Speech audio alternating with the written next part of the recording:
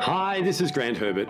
I'm just an ordinary guy with an outstanding wife and 5 amazing kids who is on his own journey of imperfection. Welcome to this week's episode of The People Builder.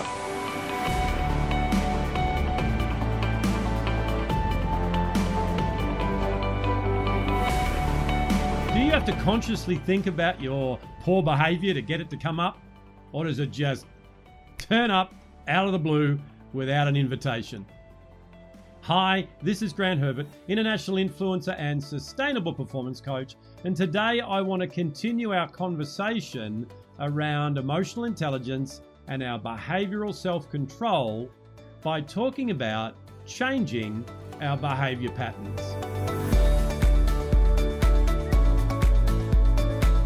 You and I have been doing things a certain way for many years. And as we've learnt over the many weeks that we've been together now, that our beliefs, the meanings we put on things, the experiences that we've been through, and all the conditioning that has gone on over the years that we've been on the planet have created a set of neural pathways in our brain that says, when this happens, I do that. Has there ever been anything that you've decided that you want to change? Whether it be your health and vitality, whether it be the way that you operate at work or the way that you work with these certain people, whatever it is, whatever behavior, it could be becoming a non-smoker or changing any type of behavior, and you've found it difficult to make the change. The reason for that is that you are fighting against a deeply ingrained pattern in your brain backed up by limiting beliefs and thoughts that you have around certain things that are not serving you. So what I want to do today in this short video is just give you the process, a logical process that you can take yourself on whenever it is that you're wanting to change your behavior.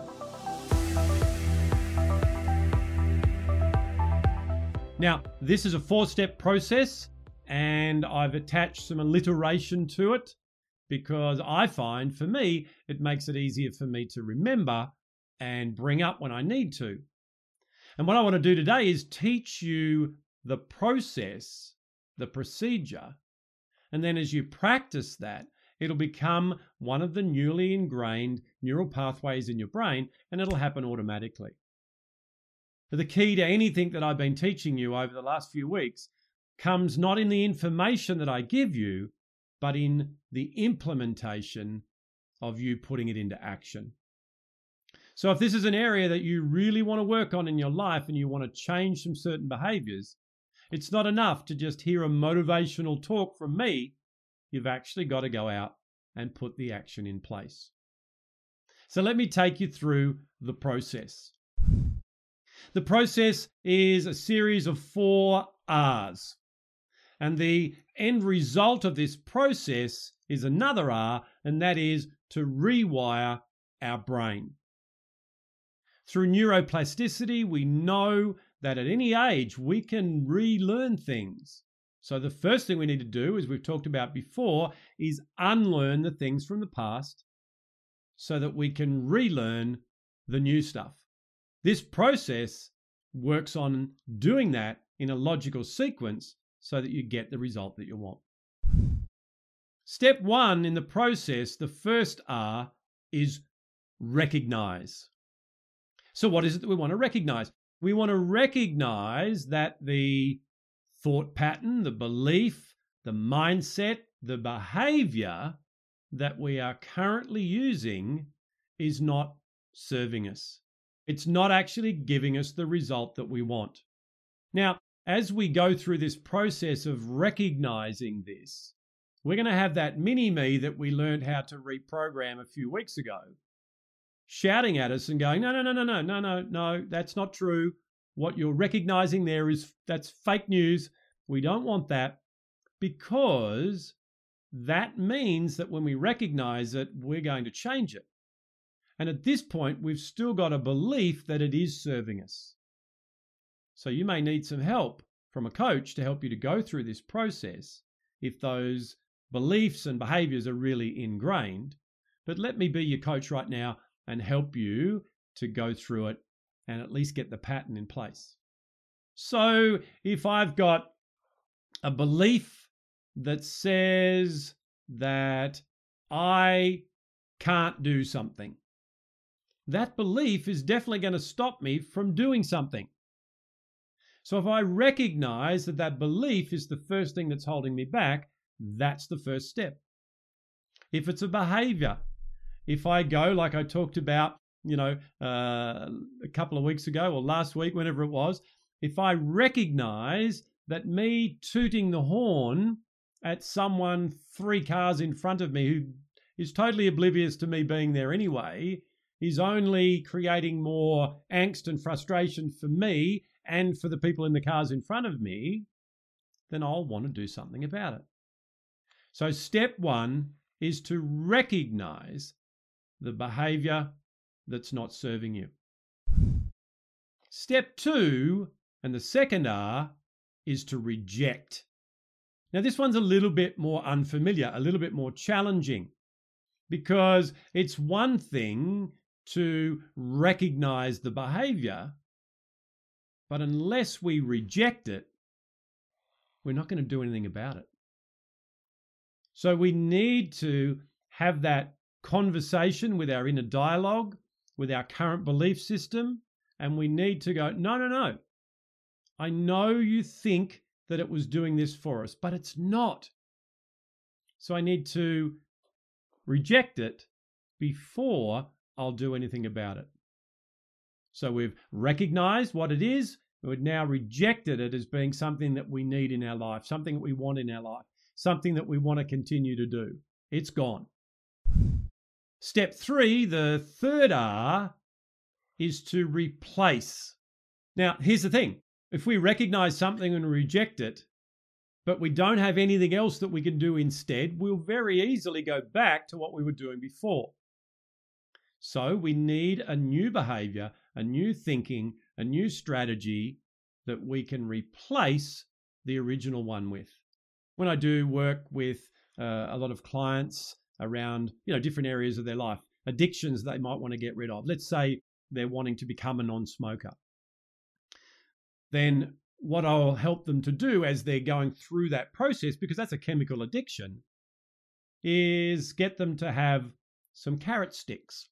And when they feel like having a cigarette and they've now recognized that it's not helping them and they've rejected that, what I'll get them to do is to reach for one of these carrot sticks and put that in their mouth instead. So we're doing a break of the behavior pattern in a more subtle way. And over a period of time, we'll be able to wean ourselves off that as well. So we talked about last week in those triggers and the behavior that came out of them, what would be a different response? And they are things that we would replace the original behaviors with. So step 3, now that we've recognized, we've rejected, is to replace. Give ourselves something else to do instead of the old behavior. Step 4 is repetition. So step 4 is to repeat the process, the new behavior that you've replaced it with, over and over and over again, so that you then rewire that part of your brain, that pattern that in the old days, when you did this or thought this, it would lead you that way. It now is going to take you down a new path. So you've now got a neural pathway that's built stronger than the old one. And that only comes with repetition, and that's how neuroplasticity works. So we've got a 4-part process. Recognize the behavior, reject it as being useful, replace it with something that's resourceful and is going to give us the results we want, and then repeat that process over and over again so that we rewire our brain. You know, it's been said that the definition of insanity is to continue to do the same thing over and over again and expect a different result. What we now have with this process is the ability to change our behavior. Well, that's it from me for another week. Join me again next week when we continue this conversation around managing our behavior and our responses, our emotional intelligence, by talking about two critical elements that we need to be able to make all these changes, and that is support and accountability. I'll see you then. Well, hey, did you like that? Did you get something out of that that you can use in your life right now? I really hope that you did. If you like this episode, why not share it on your social media? And head over to my website, grantherbert.com, where you can register to join the conversation. So until next time, stay safe, enjoy being who it is that you were created to be without worrying what others expect you to be. I'll see you then.